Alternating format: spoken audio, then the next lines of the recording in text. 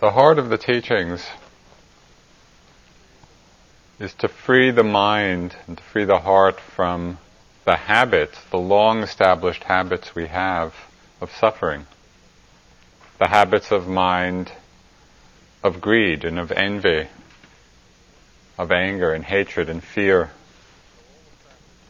So all the practices we do, the practices of generosity, of kindness, of compassion, of concentration, of insight, of mindfulness, all of the practices are in the service of this mind of freedom. The unique aspect of the Buddha's teachings is that they both begin and end with wisdom. It's where we start and where we end. Wisdom is not a question of belief, and it's not a question of dogma. Our whole spiritual path rests on our own investigation of what is true.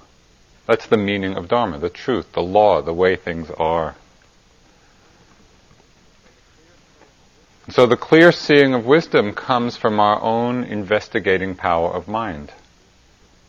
It's this which illuminates the Dharma. It illuminates the truth.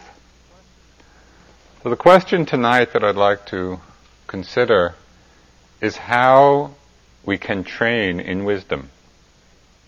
How do we train ourselves in wisdom? In one very far-reaching aspect, with tremendous ramification and implication, we begin to develop wisdom through a careful seeing and observation and exploration of the truth of change, of impermanence, the direct experience of that. Now what's odd about this is that on the intellectual level we all know that things change. You don't have to come to Spirit Rock to find that out. I mean, go up to anybody on the streets of Woodacre, the street of Woodacre, or San Francisco, or wherever, and ask them, do things change? Of course, everybody knows things change. But what's interesting is we know it intellectually, we know it conceptually, but we're not living that truth. Somehow we haven't embodied it fully, because if we really knew it, if we really understood it, we would not cling to anything. There would be no attachment. And so somehow we have to practice in such a way that our understanding of impermanence, of change, becomes alive within us. We need to make that wisdom very real. And when we do see it clearly and deeply, then the heart and mind relax. We let go of a lot of tension, a lot of struggle. We let go of a major part of our suffering. We can see this very clearly in the relationship we have to our changing bodies. If we're attached to them staying a certain way, we suffer. Because they will change, whether they change through accidents, through disease, through illness, through simply getting older. It's very different perspective and also very difficult to see, to really know deeply that these changes are not mistakes.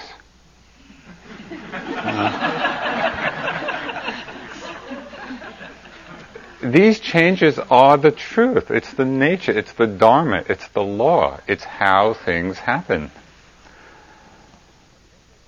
And it happens to everyone.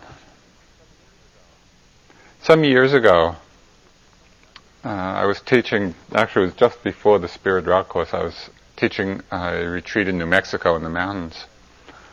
And the very last day of the retreat, this was in the wilderness, we were going for a hike up the river, and it had just rained, so the rocks were quite slippery. And in walking back to the lodge, I slipped on a rock, and I came down very hard. I hyperextended my knee, and I knew something was not good. And then that night, it was the closing night of the retreat, I gave a Dharma talk, and I gave it sitting cross-legged.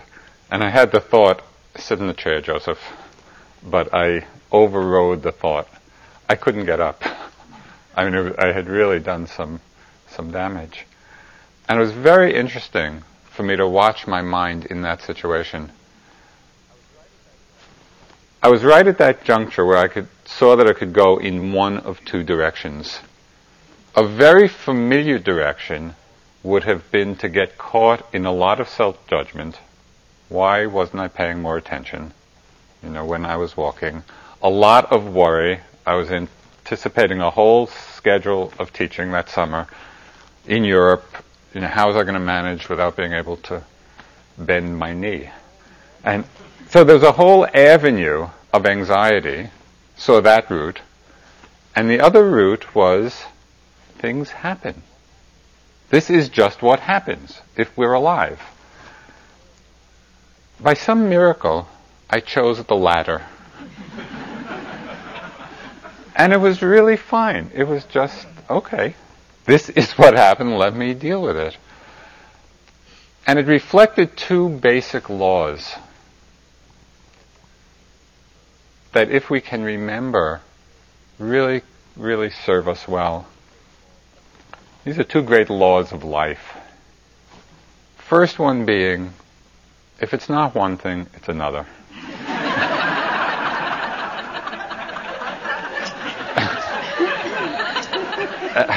If it's not the knee, it's the back, and if it's not the back, we have a cold, and there's always something. This is not a mistake. This is what happens. This is the truth of change. The other great law of life, which is actually quite sobering, but brings the truth of this to us very strongly, anything can happen anytime. We're going along and we're so confident in the way our life is unfolding and what's going to happen, but really anything can happen anytime. I think if we let that in, it really changes the way we're relating to the present moment. Seeing impermanence deeply, really feeling it, living it, deconditions the very strong habit, pattern we have of clinging, of attachment, of grasping. And so it's the clear seeing of impermanence that is really the doorway to freedom. We can apply this in so many ways, both in our lives and in our meditation practice. When I think back to my very early years of practice when I was in India, it was like 35 years ago. But I remember very clearly going through long periods, where I would be discouraged and depressed and, the difficulties that one has in trying to train the mind.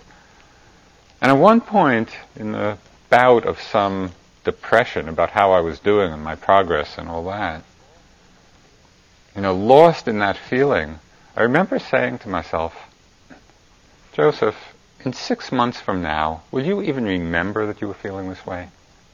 Not only 6 months, 5 months, 4 months, 2 months, 2 weeks, 1 week. By extrapolating over time and looking back, it just helped me realize that emotion that I was so involved in and so caught in and was so burdensome is itself just another passing state. It's there for some time and then it goes. When we remember that, even in the midst of feeling whatever we're feeling, but when we really know, we have the wisdom of understanding this is going to change, it frees the heart. We relax.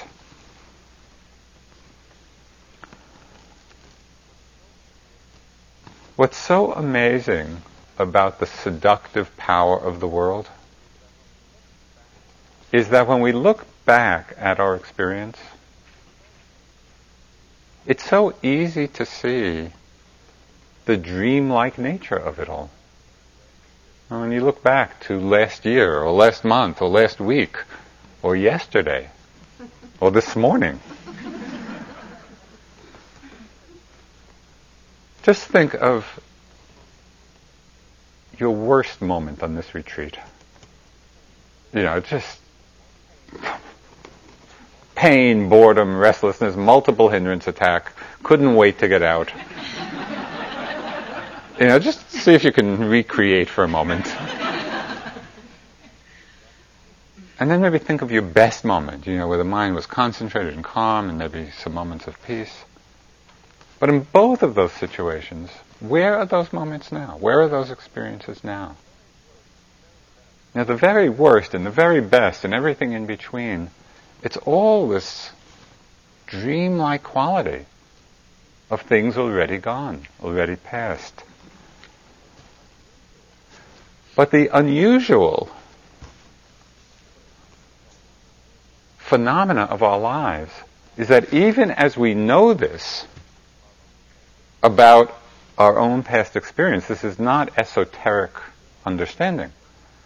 We know this when we look back, yet when we look ahead to what's coming up, we're continually dazzled by the array of possibilities of what's going to make us happy. The next thing that we want to do. And so we're always looking forward. We're anticipating as if the next hit of experience is somehow going to bring resolution in our lives, bring us happiness. And it could be the thoughts now, of the next retreat. Or not the next retreat. Or the next vacation. Or next relationship, the next meal. On a retreat like this, that same tendency of looking forward, it can come right down even to anticipation of the next breath. Instead of being totally in the moment, just with the breath as it is, it's like that forward anticipation, as if somehow the next one will do for us what this one is not doing.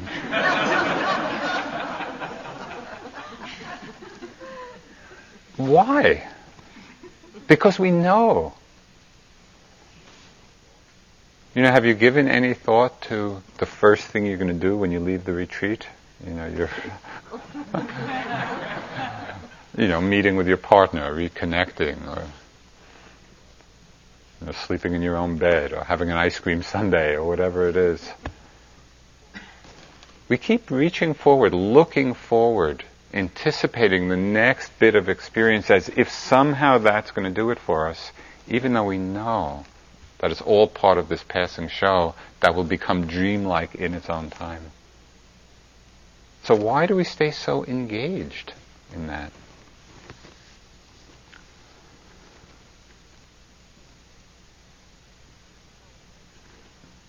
Not only that, not only is everything passing, but you've probably experienced this as well, as we get older, it seems as if things are passing by ever more quickly. There was one, I forget who said it, but it was some woman over 55 who said that when she turned 55, it seemed like breakfast happened every 15 minutes.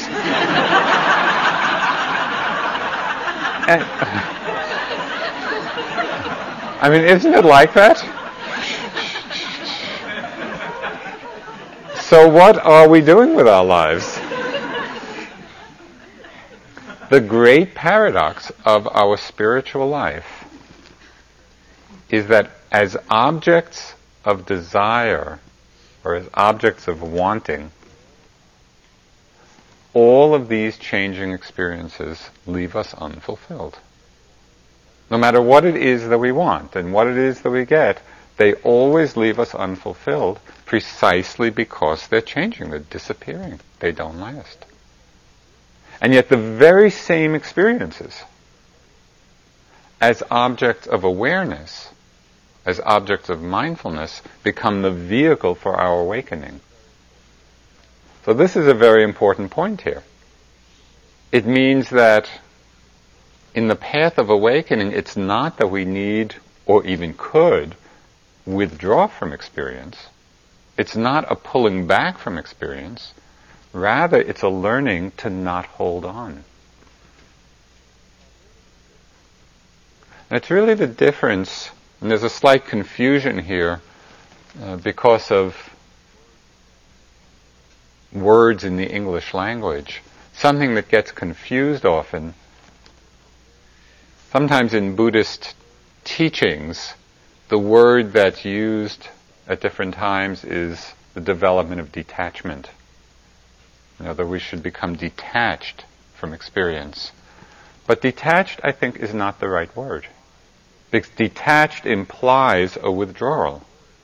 I think the appropriate word, and one that's much more meaningful for us in our life, is non-attachment. It's not detached, it's non-attachment. Can we be fully there, fully in the moment, without the added energy of holding on, of grasping, of being attached? So how can we develop this wisdom, this insight into impermanence, so that it settles into us deeply, so we're living it, we're embodying it?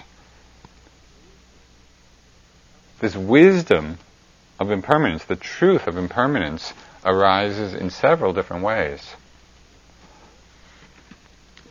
First, through the meditation practice itself, as the mindfulness and concentration get stronger and more refined, we begin to perceive things on an increasingly subtle level. We begin to see for ourselves the momentariness of things arising.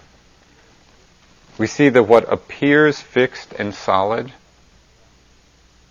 when we're undistracted, when we're concentrated, these things are not fixed and solid at all. You hear the sound of the bell. It's not one thing. Just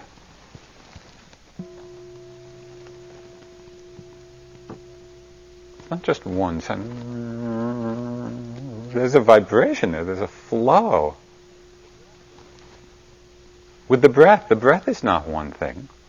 The breath is a flow of microscopic sensations. As we get more concentrated and attentive, we begin to see that it's not solid at all. Or the pain that we may be feeling in the body's not solid. The body's an energy field of changing sensations.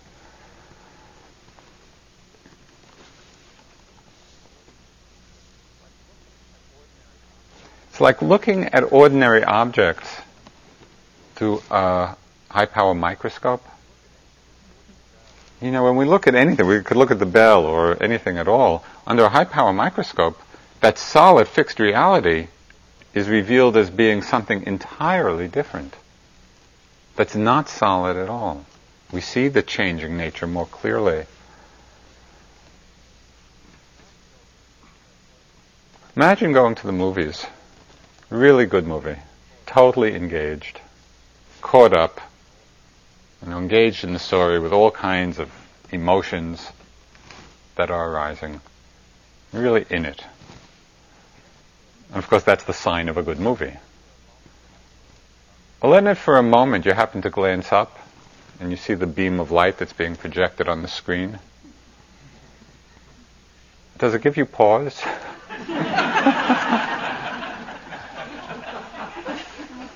Everything that you thought was happening on the screen and in which we're so involved is not really happening at all.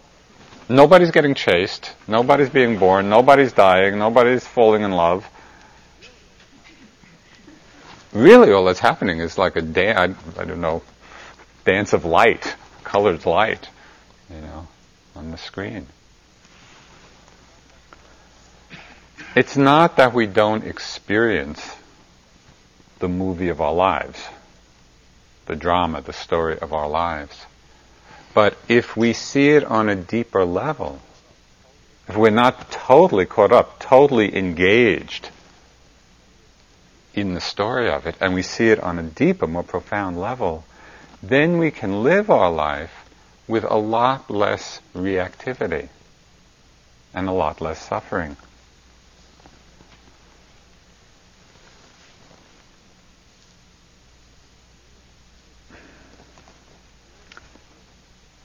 The experience of the freedom that comes out of seeing impermanence can also come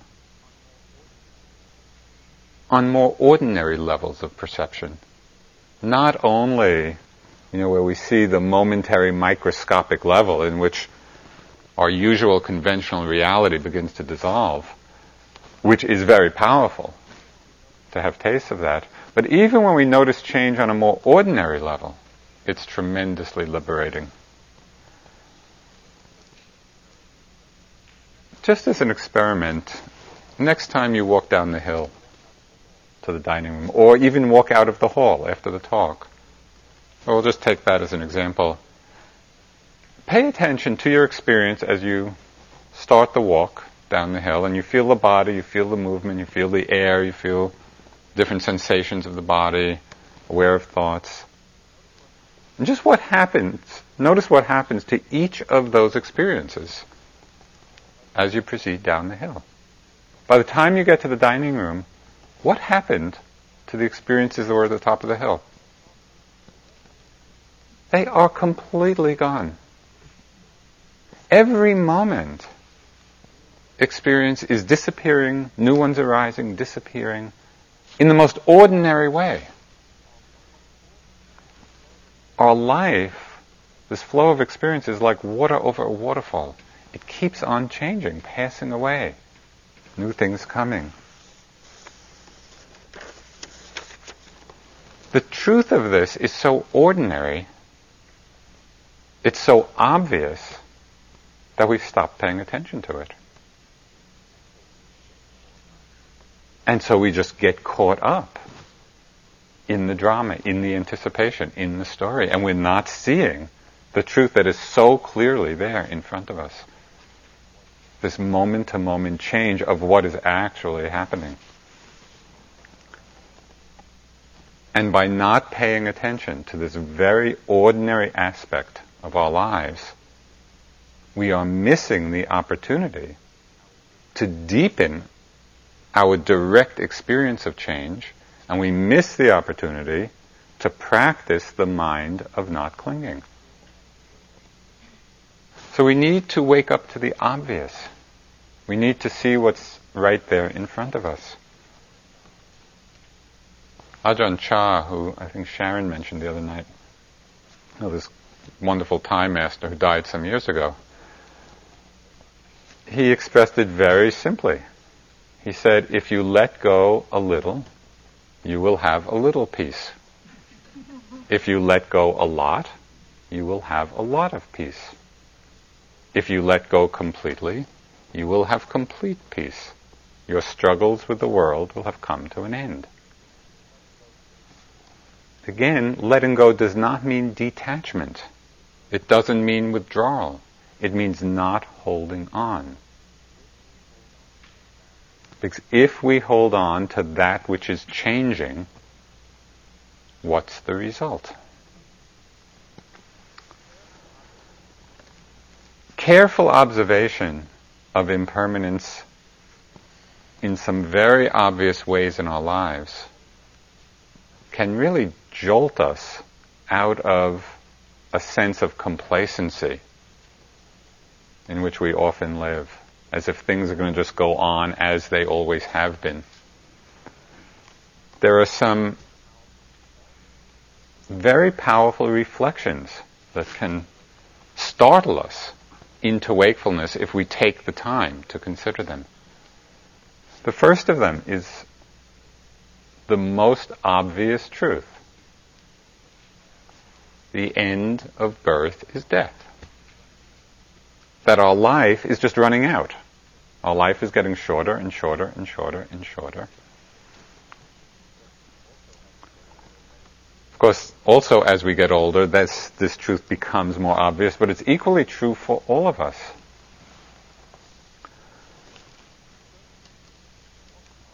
But it's so strange, because often our awareness of death, I mean, we all know that death comes, but for many of us, it's always other people who seem to be dying. Yeah, that's too bad. But how often do we really consider the fact that we're dying? We're both dying moment to moment, our life is getting shorter, and in fact death can come at any moment.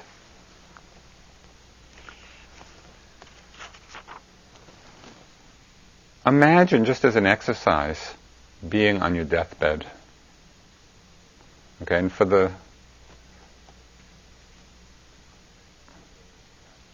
in the context of the way we practice, let's assume that it is in bed. Okay, we're in bed, dying, nice and comfortable.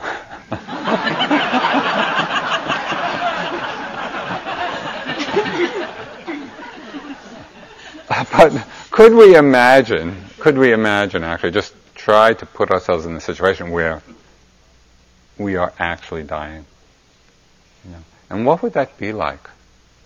In that moment, as we imagine it, what would we most be holding on to?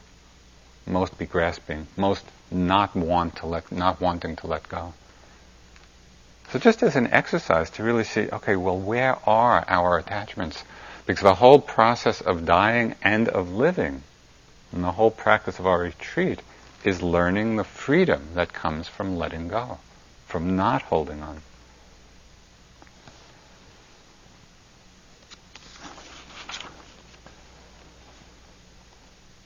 As we contemplate this truth, that the end of birth is death, and really reflect on it, and see it that it's true for ourselves, and it's true for the people that we're closest to and love the most. This is the Dharma. This is how things are. It's not a mistake. Do we let it in? Can we really see the truth of it and feel it? There are two great examples, of course of many, of people who brought tremendous wisdom to their death. And so I just want to read a little bit. This was written by a friend of Henry David Thoreau, who, if you haven't read him since high school, I recommend him because he's really wonderful, and there's great wisdom in his writings and a great humanity. He died very young. He died in his 40s. I think he had TB or something. So this is a friend writing about his death. And there's an amazing wisdom here. He said, Henry was never affected, never reached by his illness. Very often I've heard him tell his visitors that he enjoyed existence as well as ever. He remarked to me that there was as much comfort in perfect disease as in perfect health, the mind always conforming to the condition of the body. And there's mindfulness. The thought of death, he said, could not begin to trouble him. One friend, as if by way of consolation, said to him, well, Mr. Thoreau, we must all go. Henry replied, when I was a very little boy, I learned that I must die, and I set that down. So of course I am not disappointed now. Death is as near to you as it is to me. Some of his more orthodox friends and relatives tried to prepare him for death, but with little satisfaction to themselves. When his Aunt Louisa asked him if he had made his peace with God, he answered, I did not know we had ever quarreled, Aunt.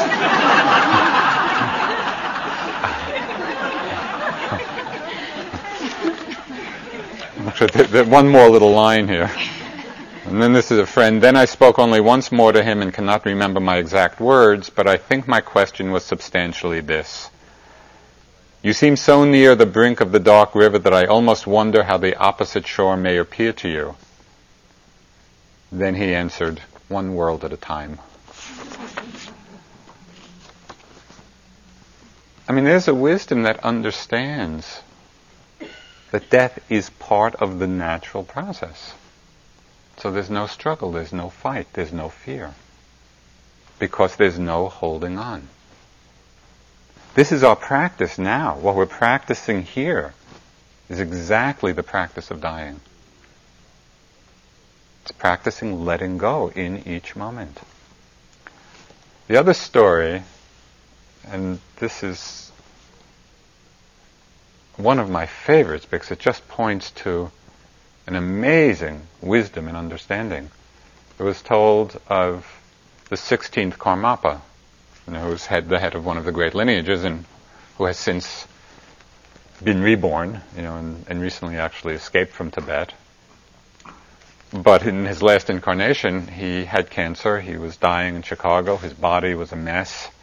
Lots of stuff going on, and he was dying. His disciples and students were very upset. They were losing their beloved teacher. And at one point, as it's told, he turned to them and he said, "Don't worry, nothing happens." That's quite amazing. That's like realizing that even this great matter of life and death is like the story on the movie screen. And that from another perspective, nothing happens. So it just points to many possible dimensions of understanding when we're not so locked in to the apparent solidity and drama of our lives. So this is one reflection. The end of birth is death. The second reflection on impermanence, the end of accumulation is dispersion. We spend so much of our lives accumulating so much junk of all kinds. It could be things, it could be projects, it could be whatever it is we accumulate. I was just speaking with Steve today on a walk we were taking. Something I've noticed both in my mother, who's now in her 80s, and quite a few people who are really in the end years of their lives. I notice in her and in others, there's this very natural, she just wants to get rid of things. She wants to simplify her life and wants to get rid of all the stuff that she's spent a lifetime accumulating. She wants to live in a simpler living space. And in noticing this, it seems like there's a natural wisdom in older people of realizing that all this stuff that often we put so much energy into in our lives, to collecting and accumulating, for the most part, it's basically meaningless. It's not that it doesn't give us some joy and happiness, and I'm not suggesting, necessarily to give everything away and live, in a cave in the Himalayas. But it's really a question of understanding the wisdom of this and seeing where do we put our energy. Are we totally involved in this accumulation of whatever it is? Or do we understand the impermanence of it all? And enjoy what's appropriate, but not be tied up in it, not be entangled. The third of the reflections, the end of birth is death, the end of accumulation inevitably is dispersion. The end of all meeting is separation.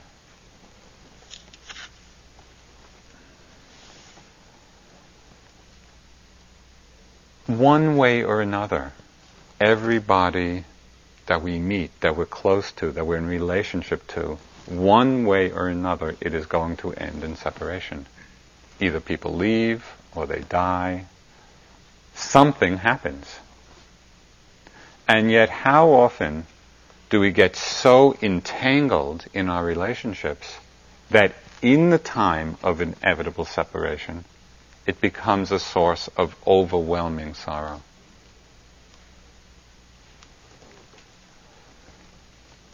The Buddha gave a powerful image for this. He said that in the course of our countless lifetimes, we have shed more tears over separation from loved ones than there is water in all the great oceans.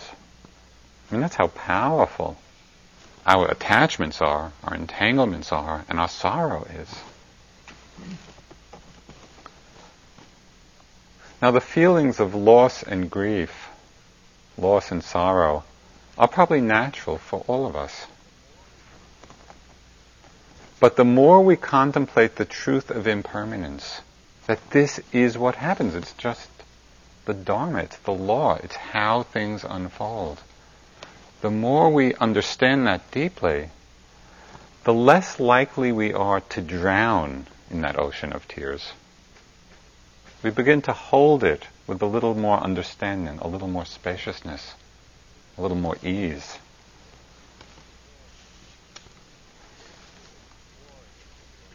We begin to explore, and this could be a whole other talk, just to kind of plant a few seeds. We can really begin to explore the difference, the profound difference between love and attachment. Two very different states. Love is the energy of giving. Attachment is the energy of holding. And yet for most of us, love and attachment have become so inextricably bound up with one another. Very helpful to begin to sort that out. Begin to understand, we can explore the difference between grief and loss.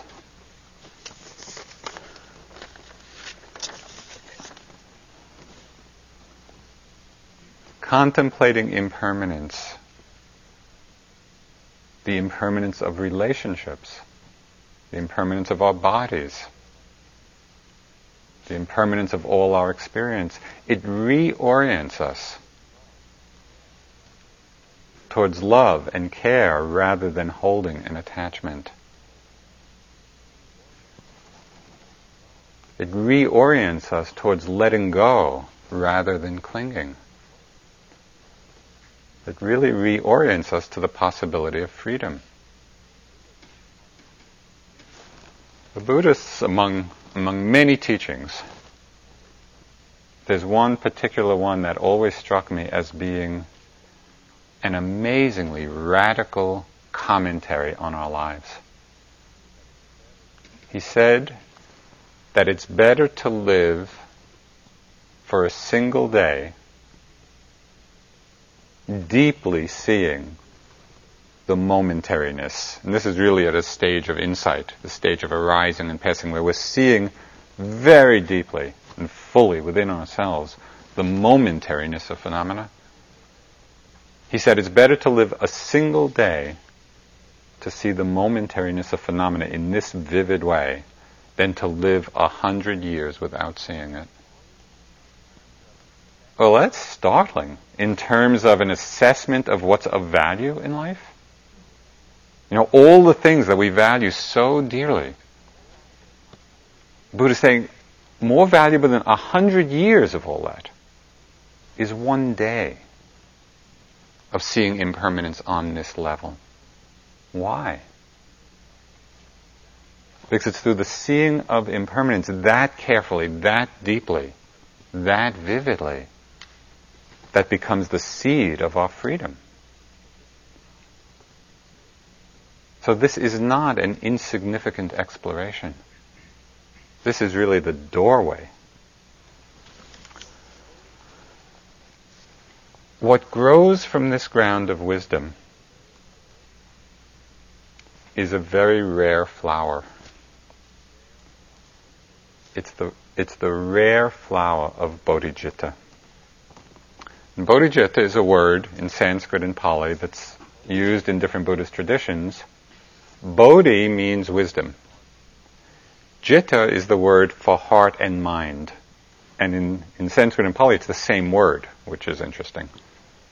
The heart-mind, so it's not that separation. Bodhicitta is the heart-mind of awakening. On the relative level, bodhicitta means compassion. It means that aspiration to live our life and to do our practice to help alleviate the suffering of all beings. And Kamala talked beautifully last night about the power and the meaning and the expression of compassion in our lives.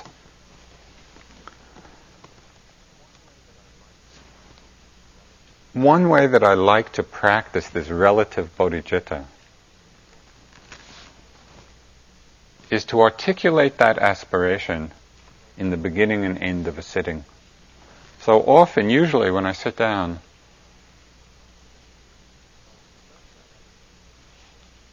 I'll express that aspiration, may I quickly be liberated for the welfare and benefit of all. And of course, we can use our own language for this, but it really sets the energy for our practice, and it takes it out of a certain self-concern, and it creates a very big frame that whatever we're going through, and all of the effort that we make, it can all be put in this very big and beautiful framework. Yes, what I'm doing, may it be for the benefit of all beings. Then at the end of the sitting, what I like to do is a dedication of merit with the aspiration of bodhicitta. And I came across one particular expression that really inspired me. May the merit of my practice, may the merit of this practice be joined together with the merit of all the wholesome actions of the 3 times, of past, present, and future. And so it feels like I'm adding my little drop to this vast ocean of all the wholesome actions of the 3 times. May the merit of this practice be joined with the merit of the wholesome actions of all 3 times, and together may it all be dedicated to the welfare, the happiness, the liberation of all beings. And so somehow it just feels like it's joining in with this great force of compassion.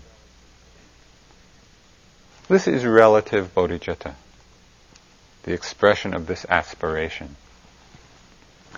Absolute bodhicitta is the nature of the wisdom mind itself.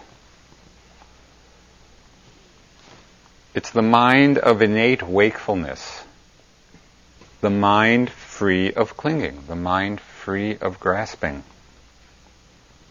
the mind that's not clinging to anything at all.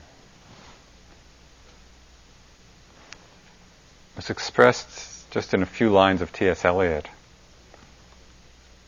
And this is from, I believe it's from the 4 Quartets. He talked of a condition of complete simplicity, costing not less than everything. And all shall be well, all manner of things shall be well. Condition of complete simplicity, complete openness, complete transparency, complete emptiness, whatever word we like to use, costing not less than everything. The mind that does not cling to anything at all. This is the absolute bodhicitta. And this really, this nature of mind free of grasping, this condition of complete simplicity, this is the great mystery of our lives. Because when we look for it, there's nothing to find. When we look for this mind of wisdom awareness, oh, there it is. There's nothing to find. In that sense, it's like open space. And yet the knowing quality is there. There's a mathematician named Robert Kaplan, and he wrote a book on the history of zero, the number. And the title of the book, which completely captivated me, was The Nothing That Is. That's it. And the first line of the book, he said, look at zero and you see nothing. Look through it and you see the world. And I think that's a wonderful image or metaphor for the understanding of this absolute bodhicitta, the nature of the wisdom awareness mind. An image that describes the movement from ignorance to awareness, or from delusion to wakefulness, which is what our practice is. We're practicing that move from being caught to being free. An image that describes that movement is the image of ice and water. Ice is solid. It's fixed. It represents the mind that is attached, that is grasping at something or other. The mind that is fixated on something, contracted. You could think of it as a Velcro mind. Objects kind of come and go. We get stuck to them. What is it that we get stuck to? We talked a lot about getting stuck, getting attached, clinging to pleasant experiences. It's a common thing we get attached to. And the power of this is so strong. I'll just tell you one little story. It's somewhat trivial, but it points to the amazing power of desire for sense pleasure, even when the sense pleasure is minuscule.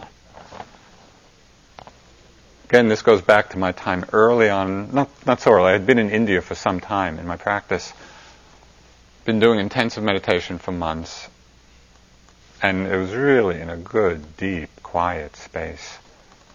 And the mind was very mindful and alert and vivid, and it's the kind of sitting where you think you're going to get enlightened any minute. It's like, okay, it's...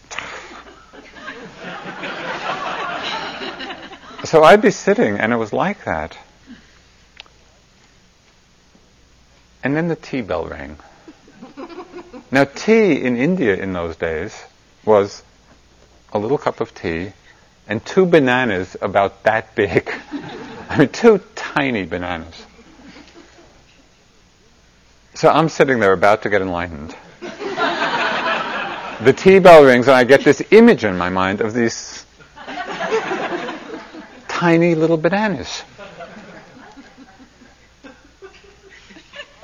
I couldn't believe it. Up off my seat.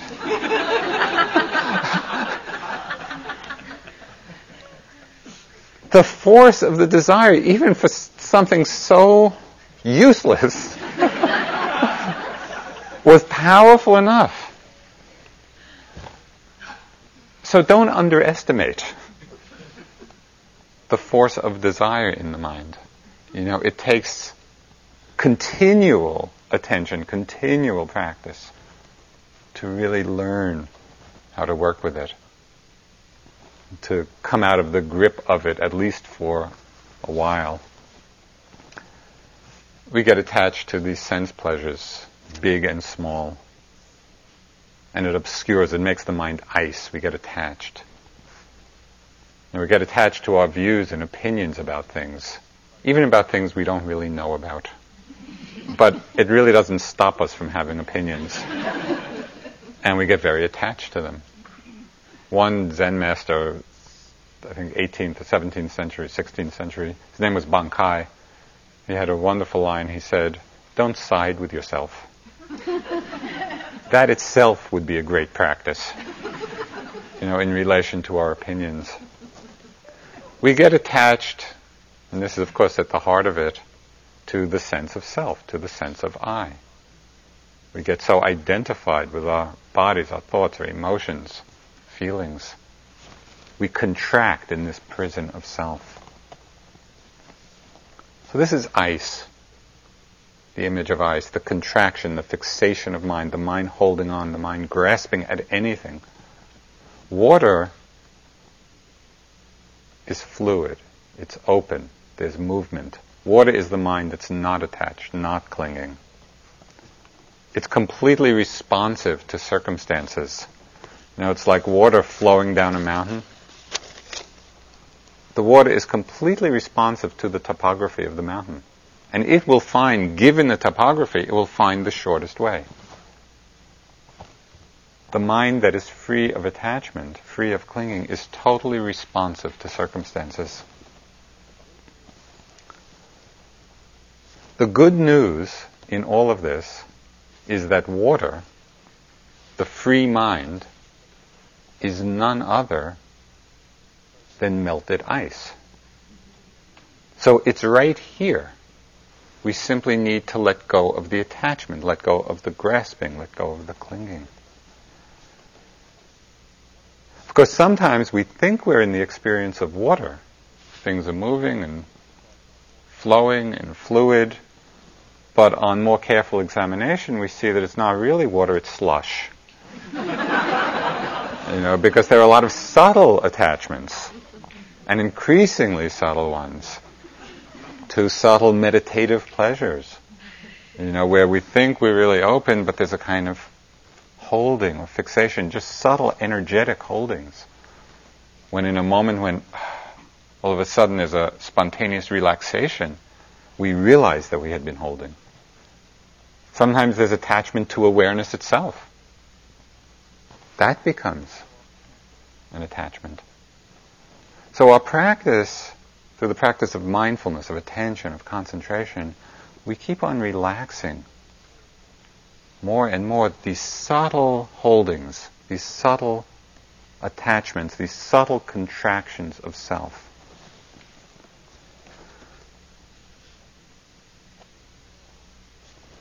As we realize this level of absolute bodhicitta, this open, empty, aware nature of mind, the wisdom mind, it in turn manifests as great compassionate responsiveness. And this is the great beauty and the great joy. There are two brief teachings. These are from the Tibetan tradition, which express the understanding that compassion is the expression of emptiness. Compassion is the expression of wisdom. The mind's nature is vivid as a flawless piece of crystal. So just imagine that quality of crystal, a flawless piece of crystal. Intrinsically empty, naturally radiant, ceaselessly responsive. When you recognize the empty, selfless nature of phenomena, the energy to bring about the good of others dawns uncontrived and effortless. This is the great union of wisdom and compassion.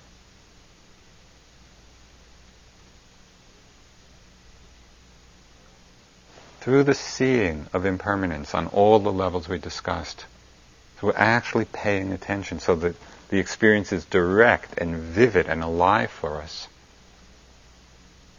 As we see the impermanence on all the levels, the mind lets go of grasping, lets go of clinging. As we let go of clinging, we experience, we touch the absolute bodhicitta, the nature of mind itself, the empty wisdom mind. The expression of that wisdom mind is compassion, that aspiration that our lives and our practice be for the benefit of all. So we water these seeds. We water the seed of wisdom. We water the seed of compassion. We water the seed of bodhicitta.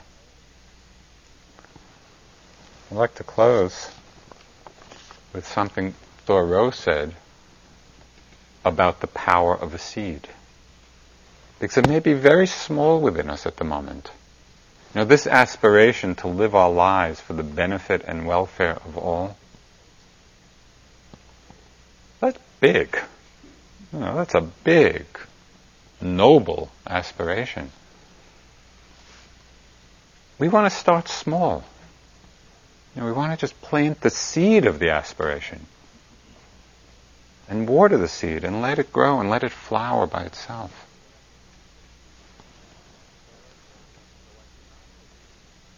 What Thoreau said was, though I do not believe that a plant will spring up where no seed has been, I have great faith in a seed. Convince me that you have a seed there, and I am prepared to expect wonders. We plant the seed, and the seed flowers. This is our practice. This is what we're doing. Let's sit for a couple of minutes.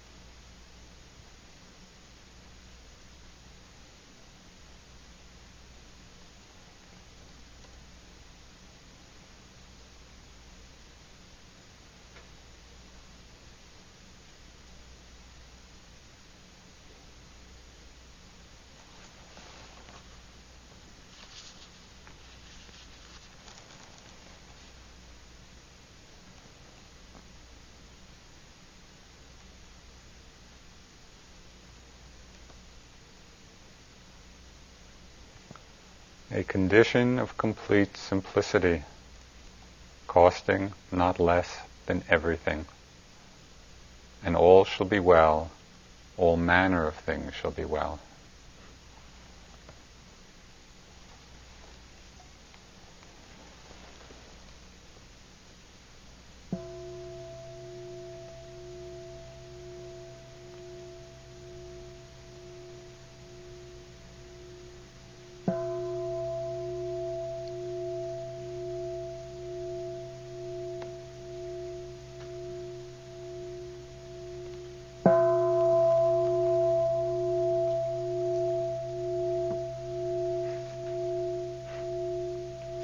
Thank you.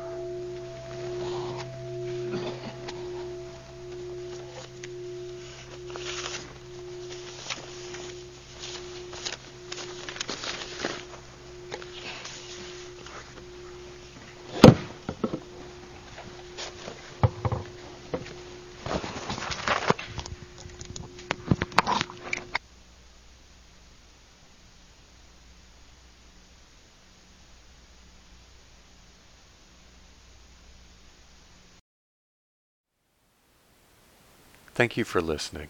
To learn how you can support the teachers and Dharma Seed, please visit dharmaseed.org/donate.